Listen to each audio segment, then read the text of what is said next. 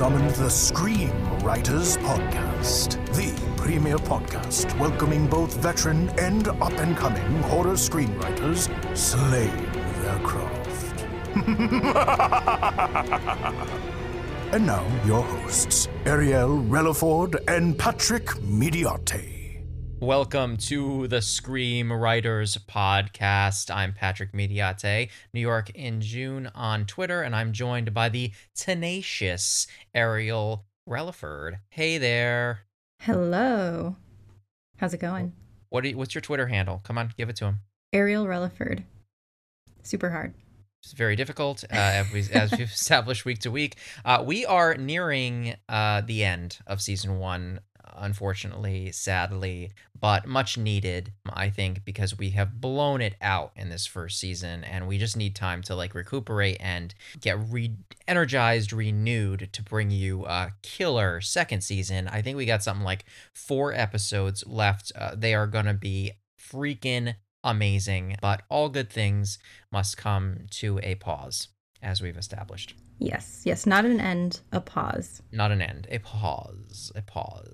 We have a fantastic guest for you today. Her name is Sandra Leviton. She is fantastic. She is a producer. Let's not forget our relationships, folks, with other industry creatives, other industry decision makers. They're super important, right, Ariel? It's super important that we all have positive, meaningful, and healthy relationships with others in the industry, other screenwriters, and other creatives, others that do other things in this business. Yeah, simply put, respect everybody and treat them kindly and not creepily.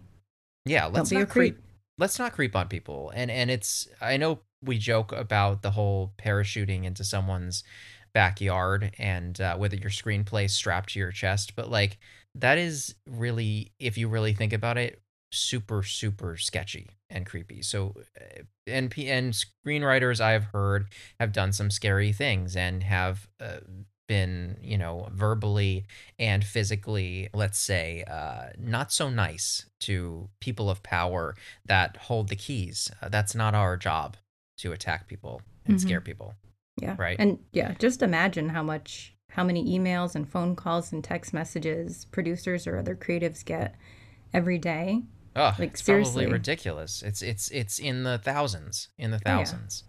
Especially very, very well-known producers and well-known Hollywood creative. They're bombarded. And let's be honest, that's why there are managers and agents. A few bad eggs ruin it for everyone. So please be kind and friendly to your fellow industry folk. Relationships are really a good thing in this business. And again, healthy relationships. I think that if you have the chance to befriend everyone, befriend cinematographers and editors and of course producers and other screenwriters and gaffers, and I mean the list goes on, right, Ariel? The list goes on. Just be friendly with everyone you come across, because you never know if that person will know someone else who knows someone else, and eventually, when you're friends with enough industry folk as Ariel and I are, you will be also able to help them out. It's called paying it forward, right? You remember that movie with Kevin Spacey and Haley Joel Osment where he was like, "Oh, I'm gonna pay it forward." That's a real thing, It is. Pay it forward, and when you give, it will return. What you give comes back. It always does. Yeah, you never know who's going to be your boss in the future either, or keep you on or off a project. So just keep that in mind. You never know. Yep. And relationship wise too, I will say this: relationships will be your best asset in furthering your career. It's not going to be going to a spreadsheet of which you've made 500 random producers, agents, manager, and cold querying them. Sure, you may get someone who's like, "Oh, I like that idea. Let's take a chance on this kid, huh?" But more likely you're going to meet someone who knows someone and they're going to do you a solid. And it's because they Mm-hmm. like you. I mean, you have to have good work and you have to put forward good material. But honestly, it's all about being a good person. Be a good person, and good things will happen to you. Yes. Yes. Yes. Yes. That's That's not it. much more to say. That's all she wrote. That's Ariel says yes, it's a yes. We have a fabulous guest on today. Her name is Sandra Leviton. She is phenomenal. She's got a new film that she's producing coming out. Ariel, what's it called? Student Body. Student Body. Great title. And why don't we just get right into it? She's definitely a good person to know in the biz. She's seen a few things. She's been through it. She knows what's real. She's a screenwriter and producer. Tell us a little bit about Sandra, Ariel. Sandra Leviton is a Los Angeles based producer and writer, currently in post production on the coming of age thriller feature Student Body, written and directed by L.A. Kerr. And prior to starting her company, which is Under the Stairs Entertainment, Sandra spent 5 years working in current programming at top cable network FX, working on over 25 original series, including American Horror Story, Sons of Anarchy, Archer, and It's Always Sunny in Philadelphia, which is amazing. Her career in scripted television and film began in the TV literary department at the Paradigm Talent and Literary Agency, specializing in TV writers and directors. Before transitioning into the scripted television world, she worked as a production coordinator in reality TV and was a music video producer. Passionate about mentorship, Sandra is a speaker at top writing conferences, film festivals, and schools throughout the country. She's also served as a judge and mentor for the UCLA MFA Screenwriter Showcase and the JT3 Art Foundation. So she's a fantastic guest, and we are so honored to have her. And without further ado, welcome to the show, Sandra. Thank you for having me. Yeah, welcome. Of course. You've had such an interesting career path, moving from reality TV to Paradigm to FX to starting your own production company. What made you decide to branch off and start Under the Stairs Entertainment? Well, I think it's a long, twisty path, but it started really, as a kid, I always knew I wanted to do this. I always knew I wanted to make TV and film. I always knew I wanted to tell stories, and I always knew I wanted to do my own thing. But I also knew coming up that I didn't have people in the business. I knew I would kind of have to start in the system before I could leave the system. And I figured I'd just work my way up until the point where I felt ready to make the jump. And so I did finally. I had great jobs, great experiences. I always say, working at FX was the dream job till it wasn't, because it was a great job. I was working on great shows with great people and having a great time. And, I realized that that was just the point where I needed to start going and making things for my own and championing the projects that I felt passionate about. Besides, because I'd been working on these other shows for so long, which were all fantastic, wonderful shows that I'm super proud of, but they weren't mine. And they weren't talent that, I was championing them, but, I didn't find them from the ground up. And so, yeah, that finally, I hit that point and started Under the Stairs Entertainment exactly 9 years ago. That's awesome. That's awesome. It's really cool to think that you had this dream as a kid. I also had a dream as a kid to want to be in the business, just watching a lot of movies and just loving a lot of movies. So it's kind of cool to think of someone who has no connections in the industry like myself making it to where you are through a lot of hard work, right? What were some of your first roles in the business before you that kind of led you to where you are? Oh yeah, absolutely. Because I had this dream so young, I started as a kid where I just would try to get into any theater production I could. I started doing improv classes before they were cool when I was in junior high and high school, which, probably made me more of a nerd at that point. But my first jobs, I worked in cable access is really where I got my first start in television. Oh yeah, good old cable Oh, access yeah. television. I was about 17 years old, and I was super fortunate that my high school had an internship program, and I was like, "All right, well, I wanna work in TV and film, what is there? I grew up in central Massachusetts, and while Boston's like a great hub for like documentary and news and like PBS, it didn't really have, you know, a scripted scene. It didn't have like a film scene. Like at that point in my life, only like 2 movies had shot in my city, like I think ever. So it wasn't, you know, it wasn't like a popular place. And, you know, I mean, now everyone's shooting in Boston, but back then it wasn't really the case. And so I went to a local news channel and they were like, well, you're too young and try cable access. So I was like, okay. So that was my very first job. The very first thing I ever did for them was I produced a news segment about the Model Train Club. No and way. Yeah. Oh yeah, and I still have it. It's buried somewhere. What's more cable access than the Model Train Club? I ask you this. Oh yeah, it was perfect. And like honestly, like I mean, you want to picture like everything cable access. Like, I mean, I was fortunate that I got to do everything there. I got to produce, I got to direct, I got to edit. This was still back when we had like tape to tape VHS editing. Like I'm dating myself now. But that was the thing we did. And I directed this workout show. Like I grew up watching this workout show because it was just so bad. Like I laughed at it as a kid. Like it was, you know, this woman in this like 80s style leotard, even though it wasn't the 80s anymore.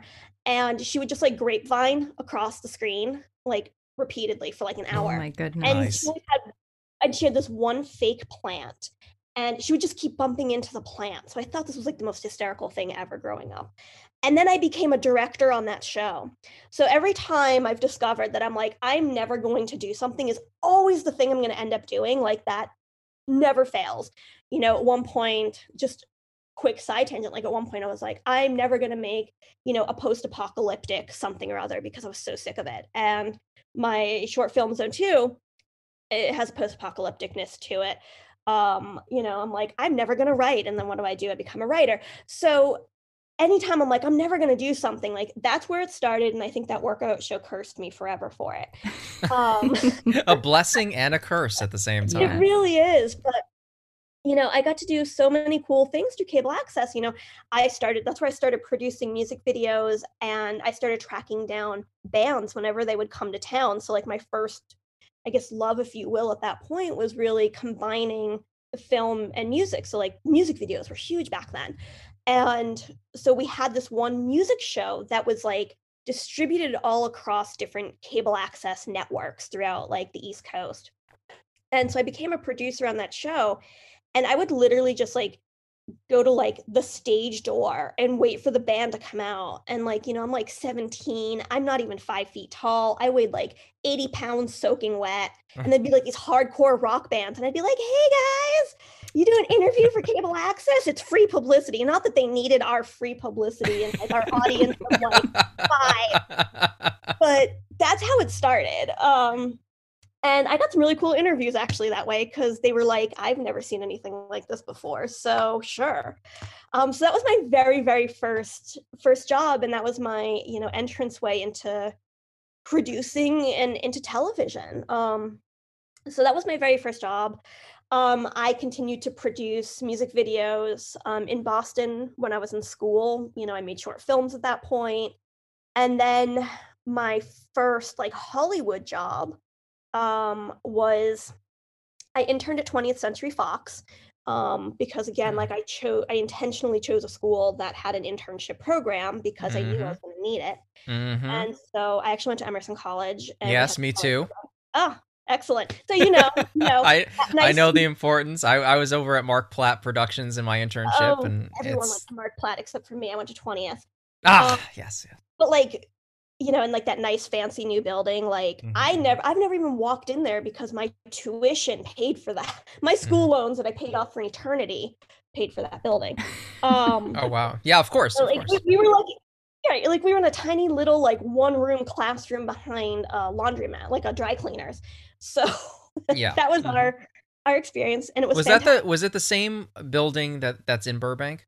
Yeah, that they used to do. It was near like the Mexican restaurant and the Jay Leno show and all that area. It was near there, yeah. Like we were It was like Toluca Lake-ish. Yes, that's exactly where Yeah. my little classroom was too. You know exactly. So we were in the same classroom, so you know Yeah, exactly what I'm talking about. I do.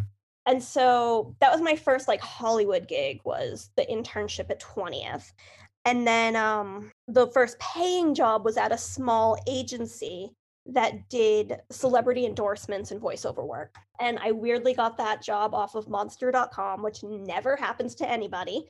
But it was my first paying job. And I was like, great, an assistant job. Like, we'll go for it. And that's, what opened the paying door for me in Hollywood. Yeah, that's always a good door to be in.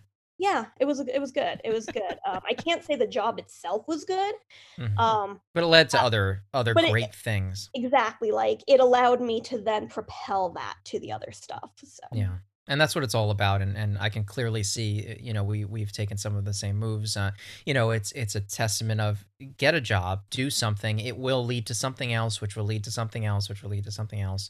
And it's clearly evident in your case. What made you decide to gear your production company to focus on mainly the horror and thriller realm, as opposed to like, Eat, Pray, Love and one of those romantic comedies? Oh, of course. I love imagination. I love genre. I've always Mm. been that way, and so I knew that's what I wanted to do, and, um, at the time when I was trying to, just figure out what my plan was, for finally going out on my own, it wasn't even really a thought, and honestly, I didn't even realize how uneven it was for women and people of color and people with disabilities and everything in the genre. I just loved the genre, so it seemed just natural to me. And it wasn't until I really started getting out there that I realized, like, oh, this is a problem. And I'm literally one of the only people doing it. And interestingly enough, very specifically, after I left FX and I was telling people about my company and what I wanted to do, I was really, really focused. I really wanted to do young adult horror. And at that point, no one was doing it. Like, 'cause I grew up on like, like R.L. Stein and Christopher Pike and Yeah. Scary Stories to Tell in the Dark and, Yep. was it Wayside School and all of that, like, and, so that was just what I always gravitated towards, and so I really wanted to do it, and no one was making that at the time. And I literally ended up, like, it was hard to find any material for it, at that moment because no one was really making it and no one was really writing it. And I ended up meeting, like, tons of places and telling them, like, "This is what I want, this is what I wanna do," and they'd be like, "What is that?" And I would sit there and I would educate them, and I would send them all these resources, and then they all went and did it. Yeah. That's And awesome. I mean, not that I can't take responsibility for like, "Hey, this trend," but it was definitely something that it's been interesting to watch because I was preaching it for so long before it finally happened, and, now it's finally happened, and so now I finally am coming out with a feature, Student Body, which is a young adult horror, young adult thriller. We call it gateway genre, or I call it gateway genre. Because it's, like, just scary enough to, like, bring you in, but it's not one you're gonna have to, like, watch between your fingers, you know? Yeah. I was preaching the young adult genre for quite some time to, when I was in development at a production company here in New York, and kudos to you for like actually getting this thing off the ground with the young adult horror. I was a kid who used to read John Belair's books, like The House with the Clock in Its Walls, Oh, and those yeah. great horror mystery books, which I was preaching to my production company years and years and years ago. This was over like 10 years ago, about how they should make House with the Clock in Its Walls into a film. And then lo and behold, all the years later, they did it. So it's exciting. It's so exciting you're doing this with Student Body. Oh, yeah, absolutely. I mean, and I mean, look, it's film. Film takes forever, especially in a genre and, that is, not quite sure about, particularly the young adult space or wasn't sure about it. And, it's a, first time female filmmaker as well. So that posed its own challenges, but we did it. It's coming out and, I'm really proud of it. And so I'm excited and it's nice to finally see some of that stuff that really started when I was a kid, just starting to finally come around full circle. It's nice to see it, but to come back to your question about genre, it's just, it's what I love. I love imagination. That's why we got into this business was, or at least why I got into this business was to tell stories and tell stories with imagination. And specifically, my brand of that, besides, young adult stuff, is I like finding the light in the darkness and the darkness in the light. And so like that's like my very specific brand. So it's not to say I wouldn't do other genres. I've definitely developed dark comedies, I've developed some dramas, but like it always has that theme. It always veers darker. It always has some element of imagination in it. Yeah, I love that. And I'm so excited for Student Body. I've seen a few images from behind the scenes, and it looks like it's going to be so much fun. And as the producer, how did L.A. Kerr's screenplay originally make it into your hands, and what sold you on it? This is a super fun story, and I love telling it. So Leanne is our writer and our actor. And she had actually cold emailed me at one point. It was like over the summer, and I don't even know how she got my email address. But she did, and I read the log line, and I was like, oh my God, this is what I've been looking for, send it over to me. And then it got lost in the abyss of emails, and I never read it, and I forgot completely about it. Fast forward a few months, and I started attending a female filmmaker group, and that's where I met my co-producer, Rachel Liu, and happened to be like that particular meeting of this group. We were the only two producers. Everyone else in this group ended up being actors. And, we went out for coffee, and we found out that our tastes aligned very much. We both love genre. We both love genre that had something to say. We both, are very passionate about inclusivity. And so we just kept the conversation going. And then I want to say it was like November, December. She was like, hey, I just signed on to this project. I think you might really dig it. It might be fun to do together. So she sent it over to me, and it was Student Body. And I read it. And one of the fun things that Leanne did with this project was she had actually created a Spotify playlist that you could listen to while you read it. And, coming back to what I said before, like I'm a sucker for combining film and music and creating an atmosphere and a mood. And she had done that so well, not just with the script, but then having this music accompany it. And so I just fell in love. So I was like, oh my God, we got to schedule a Zoom. We all met. It was great. We all signed on to do the project together. Fast forward now until we're going into pre-production. And so I'm organizing my emails. I'm like, all right, gotta be organized, start filing things. And I see this email from Leanne from well before, about 6 months before I signed on to the project. And I was like, oh my God, she had cold emailed me, and I forgot completely about the script. I had no idea that was the same project. It didn't even cross my mind because I had forgotten about it so hardcore. And so I forwarded Leanne the email, and I was like, oh my God, do you remember sending this to me? And she goes, oh, thank God you never read that draft. She's like, it changed so much between that when I sent that email and when you finally got it. See, it's meant to be. It was meant to be that you saw it when you saw it. It was pure serendipity. And the other thing she goes, oh my God, I forgot to follow up with you. So it was thankfully mutual. But it was just, it was kind of meant to be, because there's only been, maybe 3 projects ever that I've received like a log line for that, I was like, oh my God, like I need to read this, and I need to see this. And that was one of them. So that's awesome story. And it's a perfect segue into my next question. While we have you here, you being a producer with a production company that's geared towards horror and thrillers predominantly, but a lot of screenwriters, they become frustrated because they have this great work that they've worked really hard on. They really believe in it. It may be incredible to them, and it may be just an incredible screenplay. But regardless, they first the process, right? You got to get it to a manager. Then the manager is going to recommend it to you, and then you're going to read it because you trust the manager.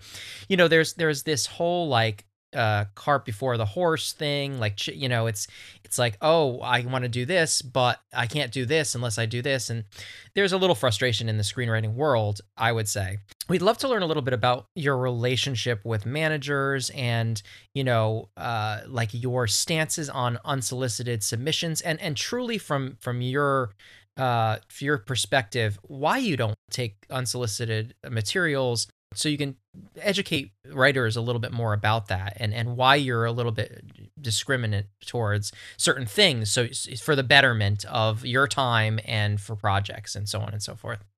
Sure. All right. There's a lot of layers in that question. The first, A lot of layers layer, there, but kind of the same outcome at the end. definitely.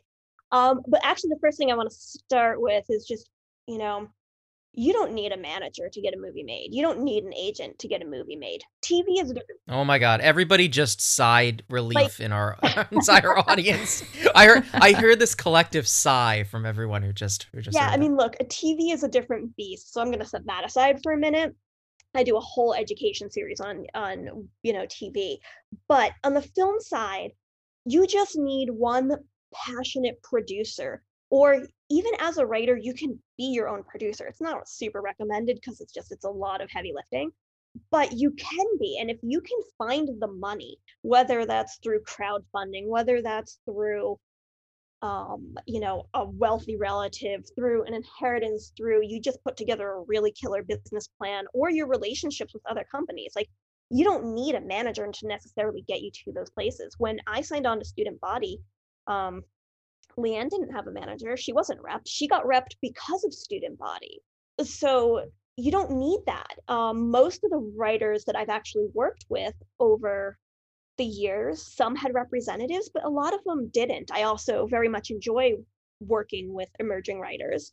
And I'm not the only one. I know tons of writers who have gotten films made without reps, and I know tons of producers who will work with them. Don't let that be the barrier for you. It's about the relationships, but the relationship doesn't have to be with a rep. It can be with a producer. It can be with a director. It can be with somebody's uncle's brother's sister's aunt who just happens to have some money and they believe in you. That's what you need in film, is you just need one person to believe in you. Yeah, that's great advice. Do you believe in like writers creating that like massive 300 person random people they've never met or spoken to in their lives query list and literally blasting every single producer and manager that they know with it? I mean, like, I can imagine it might work, but it doesn't seem like the best strategy, right? It doesn't seem like all that relationship connected or focused. Yeah, and that's exactly it. And that's the problem with that particular strategy. Queries can work. Cold emails can work. I have accepted in the past unsolicited submissions. I'm not saying I do right now, but when we talk about unsolicited submissions, and I'll come back to the query thing in a minute, but that just means that somebody's not vouching for you. I am happy to read things that a producer friend brings to me, or a writer friend brings to me, or a director friend brings to me. Like, it doesn't all have to come through reps, number one. So it's just about the relationships and somebody else vouching for them. And there's a number of reasons why to do that, which one, as an independent producer, as somebody with my own company, and I also write too.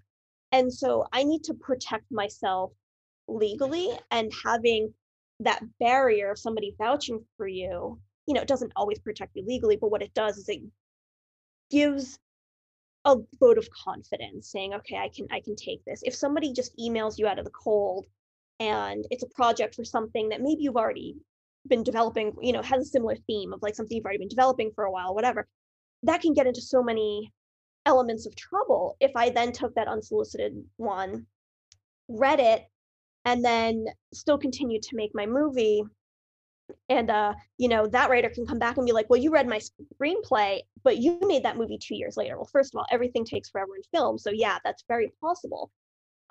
So it's a really hard balance, really, to be able to do that. Which is why, one, if you are querying, only send log lines. Don't send whole pitches and synopses and all of that. Send the log line. Let the person you're emailing request more than that. Then once they're requesting, it's not necessarily unsolicited, but listen to their instructions. If they're like, okay, send me a synopsis versus send me the script, don't send the script, send the synopsis, send what they're asking for. But it's a layer of protection. There's a lot more that goes into that, and hopefully that explained it a little bit better, but you just have to tread lightly. With queries, they're perfectly fine to do, but it's like anything else in this business, like you got to do your homework. If you don't already have a relationship with that person, is there anybody who you know that has a relationship with that person? A personal introduction is always going to go further than a cold email. That said, cold emails do work for some people, but it depends on the person on the receiving end. There are some managers who are perfectly open to receiving a query letter with a log line or a few log lines and a little bit of information about you. They'll be open to reading because they might be looking at you as a potential client. Maybe they're looking at something to sell.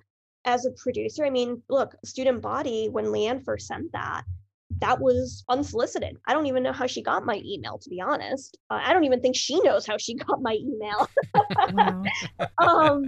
I fell in love with that log line and I was like, you need to send that over to me. And we got really lucky on that. I've had other ones where, majority of them, I have no interest in that particular project, or maybe it treads on something I've already developed or something I'm already thinking about. So, I try to avoid doing that. I also am coming from a unique position where I come from the studio system. I worked at a TV network and studio. I've worked in the agency world. I've been on very scary receiving ends of screenwriters who I appreciate their enthusiasm, but can be very scary in terms of coming after you, trying to get you to read their work. I've been cornered physically at friends' birthday parties because they heard I worked at a network. I've had to call security when I worked on the lot. Like, it wasn't uncommon for us to call security. It even happened in the agency world. That's really scary. So someone like these stories of people actually parachuting into people's producers' backyards with scripts is not so crazy. But instead of a parachute, it's like an axe or a knife, and it's terrifying. I mean, thankfully, it hasn't been that extreme, at least not for me personally. But we would have people who would just show up at the lot every day, like demanding somebody read something. Like I said, being at a birthday party, and like when I say physically cornered, like I mean they would put their arms up against the wall and like corner me in, and they'd be like, wow, I heard that's really terrifying. And they were literally like, I heard somebody from FX was going to be here tonight. I'm so glad I found you. And like, oh my what God, do you do? Especially like, and I identify as female. I am female, and as you heard in my description before, I am a tiny human being, and so I hate to say a lot of times that they're men, but they are. And that's a very scary situation to be in. And so, or there's the time where like, maybe there is that one time where you're like, oh, that logline sounds really cool. All right, I read the script. I'm not into the script. And, we're all very passionate about our work, as we should be, whether you're a writer, director, producer, whatever. And hearing somebody say, you know what, this isn't right for me right now, it hurts no matter who you are and how you look at it. It's part of what we do, but it hurts. And some people react to that hurt very differently and they go on the attack. So even if it's an email or a phone call, they'll start threatening.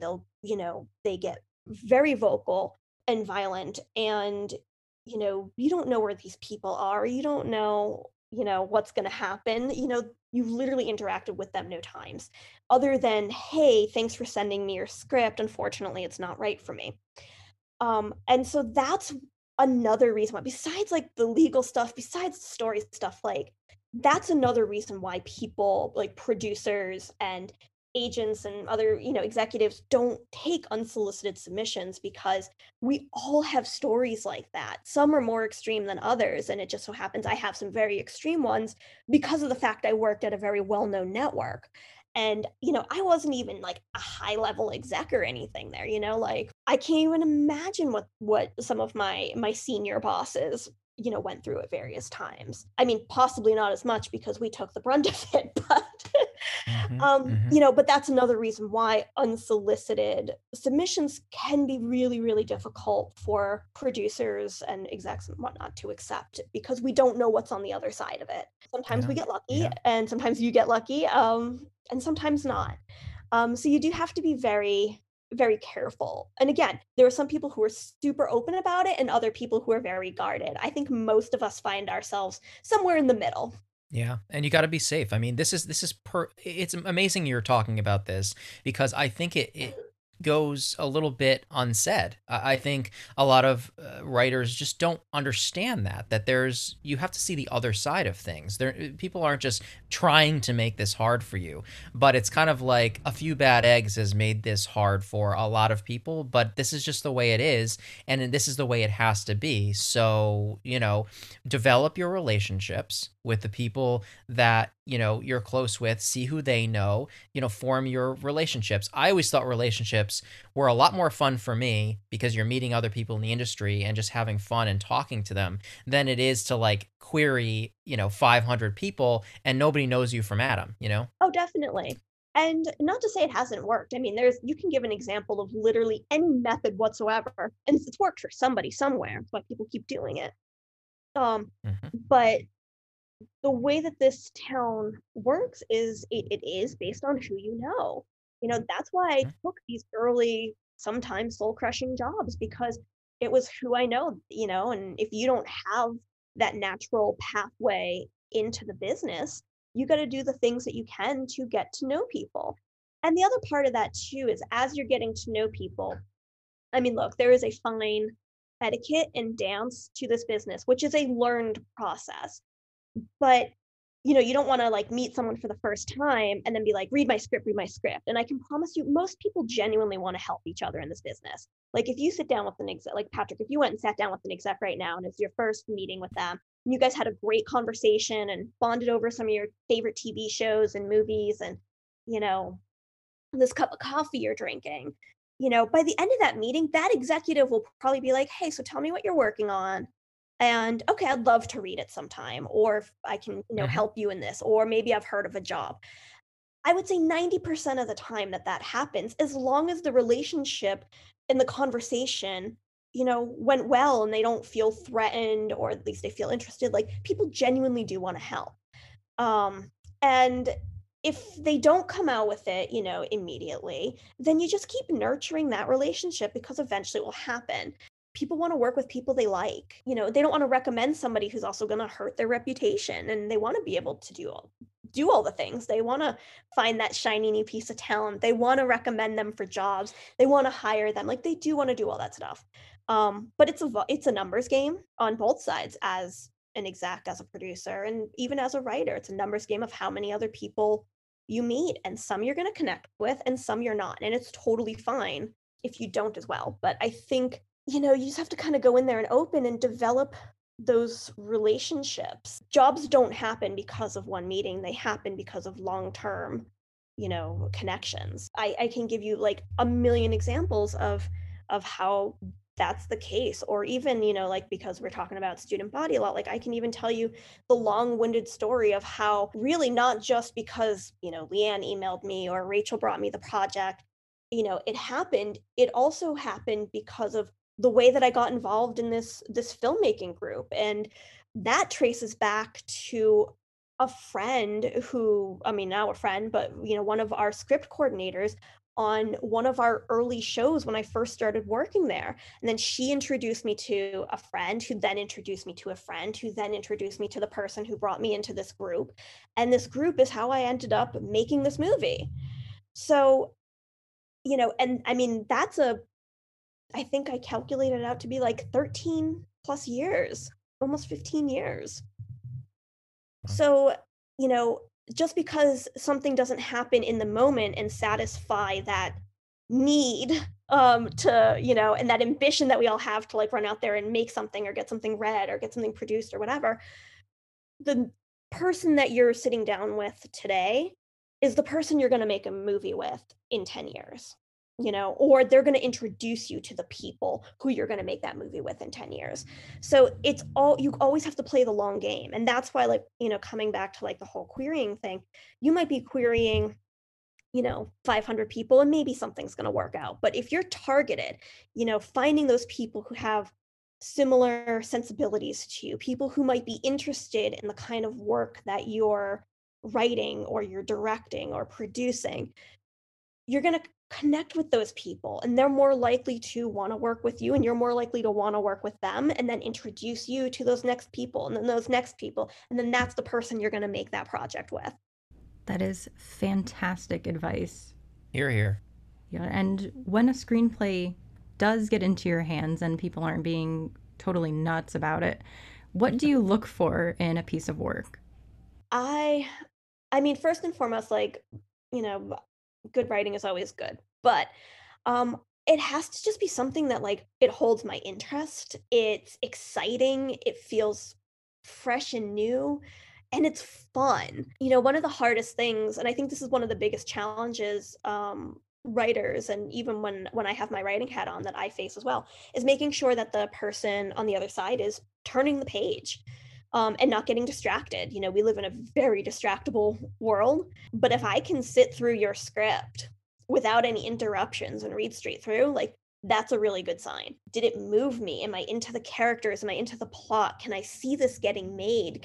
Is this something that I personally think I can, get made, or at least at the very least try my damnedest to get it made, because I love it. I just connect to things emotionally. So like there's not any one set of rules. Like I always kind of say, it's like apartment hunting or job hunting or even dating. Like it's a numbers game. You've got to go through a ton, but when you find the right ones, you just know, like you feel it immediately. So it's a real, like, it's a gut feeling for me.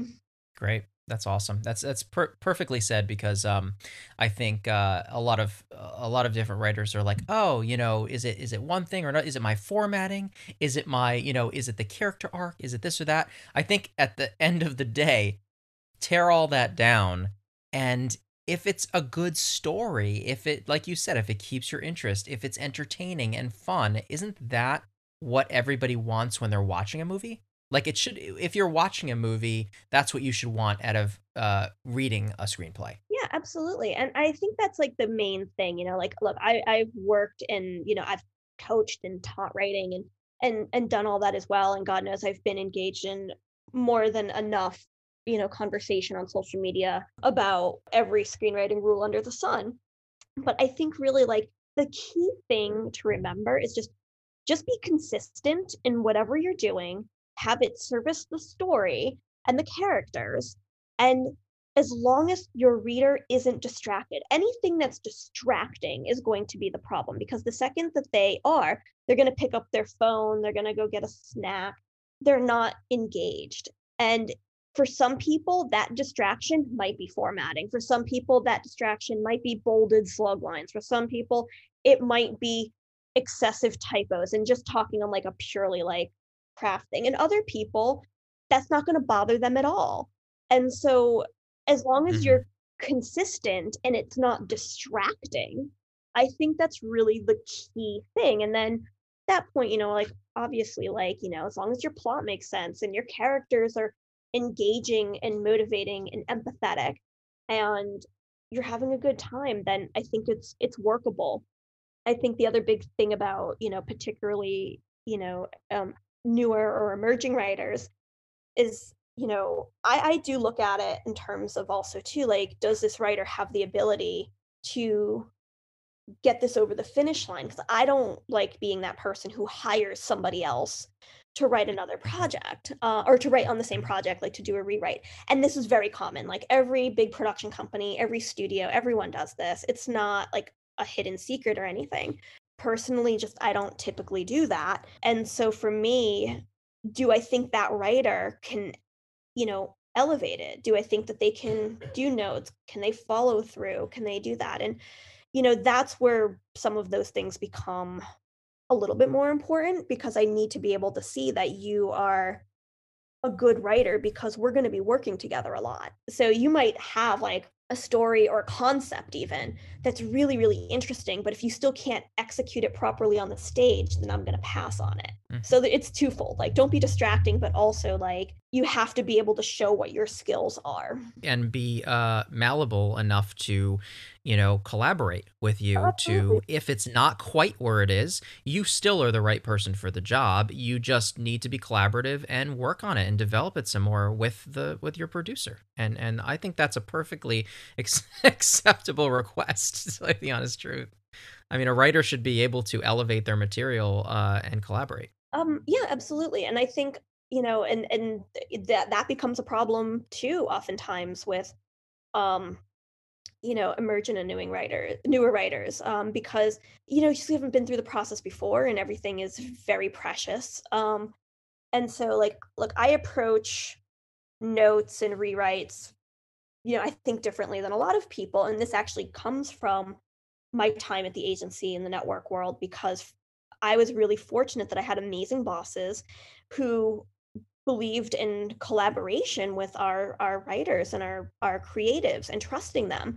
So notes were a discussion. They were very, very rarely a directive. It does happen, but very rarely. And so for me, like, doing notes and working on rewrites and revisions, it's not like you need to do this. It's let's talk through this. Let's see if we can brainstorm, spark some new ideas to solve this problem. If this is something you're really, really passionate about, then let's discuss it. Like, let's get to kind of the root of what these feelings are that maybe myself or someone else who's reading has. And writers who, I don't want to say, like, they refuse to hear it. I'm not saying that they refuse to execute, but they refuse to hear it, which means it puts the story at this kind of standstill.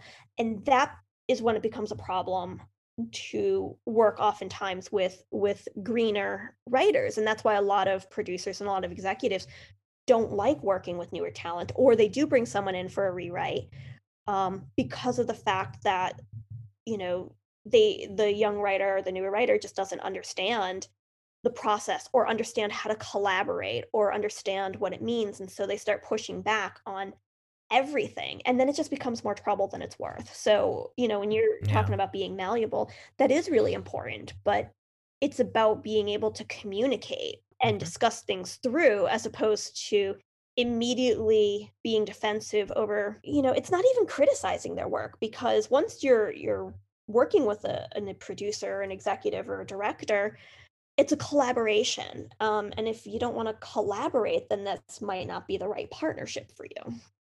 Yeah, and that's one of the most exciting things about me, like in my mind about writing is to like actually collaborate. That excites me the most. I mean, I am excited by writing, but I'm also so excited about getting it to a stage where it's like, oh man, we can like sit in a room and throw some ideas and it can even get better than it is, right? Everybody should want their work to be as best as it could possibly be, and that's all in that collaboration. We have one last question for you. We ask this of all of our guests, and it's a very simple one. What scares you? Besides, writers like corner you in back alleys and after parties and stuff like that. That's an excellent question. All right, I have a few answers for you, and some are ridiculous, but some are like real. The first thing that scares me is singing. I love public speaking. I'm weird like that. I will not sing in public. I will not do karaoke. I will not do anything like that. So, like, I have a genuine fear of singing in front of people. So that is legit. I've had that since I was probably about 12. Um, um, Well, we know if writers want to take meetings with you, not to take you to karaoke bar. Yeah, Okay, oh god, it's next. the worst. Karaoke is, like, so popular, particularly with, like, film festivals and stuff and birthday parties, Oh and I'm God, I like, know. "I will go and I will support you and show you my love, but I will not sing." Um, yeah, it's a challenge. So that is one fear. And then, in terms of, like, really just genre stuff, there's a few things, but, like, I would say, like, dolls are always really creepy to me. Like, automatons are really freaky I love them, like, I love them so deeply, like, I would love to, like, have, like, a real, like, automaton from, like, 18 whatever, but they Yeah, like scare Hugo. yeah, but, like, they scare the bejeebies out of me, but I want one so bad. But yeah, like, I think, like, dolls are super creepy. certain types of imagery in horror films can be really scary to me. Like extra sharp teeth get me, when they kind of like, they contort their bodies and do like kind of like backwards crab walking. Things like that to me are really freaky and scary. So are these, the question is, are these the stories and situations that writers should be sending to you in their screenplays, or shouldn't? Because do they scare you in a good way or a bad way? Scary in the best way. Good. But I do, like, I will have like those nighttime like images of like something like that happening, like just because I have a crazy imagination like that. You're gonna get like 5 Sharknado scripts next week from all of our listeners. I love it. I do. Like, I'm a very, as you can tell, I'm a very visual person, and so those kind of visual scares to me, I love them, but they freak me out. Also needles. Needles are the things not to say. Don't kill needles are the worst. Don't kill dogs and don't do needles. I can't do that. Outside of that, I'm terrified of it. Great answers, Sandra. Great answers. Thank you again for coming on the show today. This has been an incredible conversation. You've shined light on a lot of darkness, I think, too, for a lot of our listeners in a lot of areas. So really appreciate you coming on. Well, thank you so much for having me. It was super fun, and everyone just keep writing. Thank you, Sandra. Thanks for joining us in one of our final episodes of the first season. I'm getting a little weepy. I'm getting emotional, but we'll be back. We got like 4 episodes left. And until then, we do have our sponsor that's still hanging around. They're incredible, 1428 Street. If you head over to Facebook, 1428ST, they've got, they're amazing artists. They're incredible artists over there, and they will hook you up with a super cool horror knife or horror toaster or whatever you want to paint Jason Voorhees' face on. They'll do it for you, and they'll do it for you for 15% off your order by using code SCREAMWriter at checkout. Fantastic. And also, in the meantime, before our next episode, which I have to say, our guest next week is absolutely off the charts. Incredible. Cannot wait. We're going to keep it a surprise until we meet again next Friday. But until that time, Ariel, where can everyone find us on social media? You can subscribe to us on Apple Podcasts and Spotify. If you like Twitter, you can find us at Screamwriters PC. For Instagram, you can find us at Screamwriters Podcast. Or if you have any questions or want to be on the show, visit screamwriterspodcast.com and fill out our contact form. Until next time, keep writing and stay scared.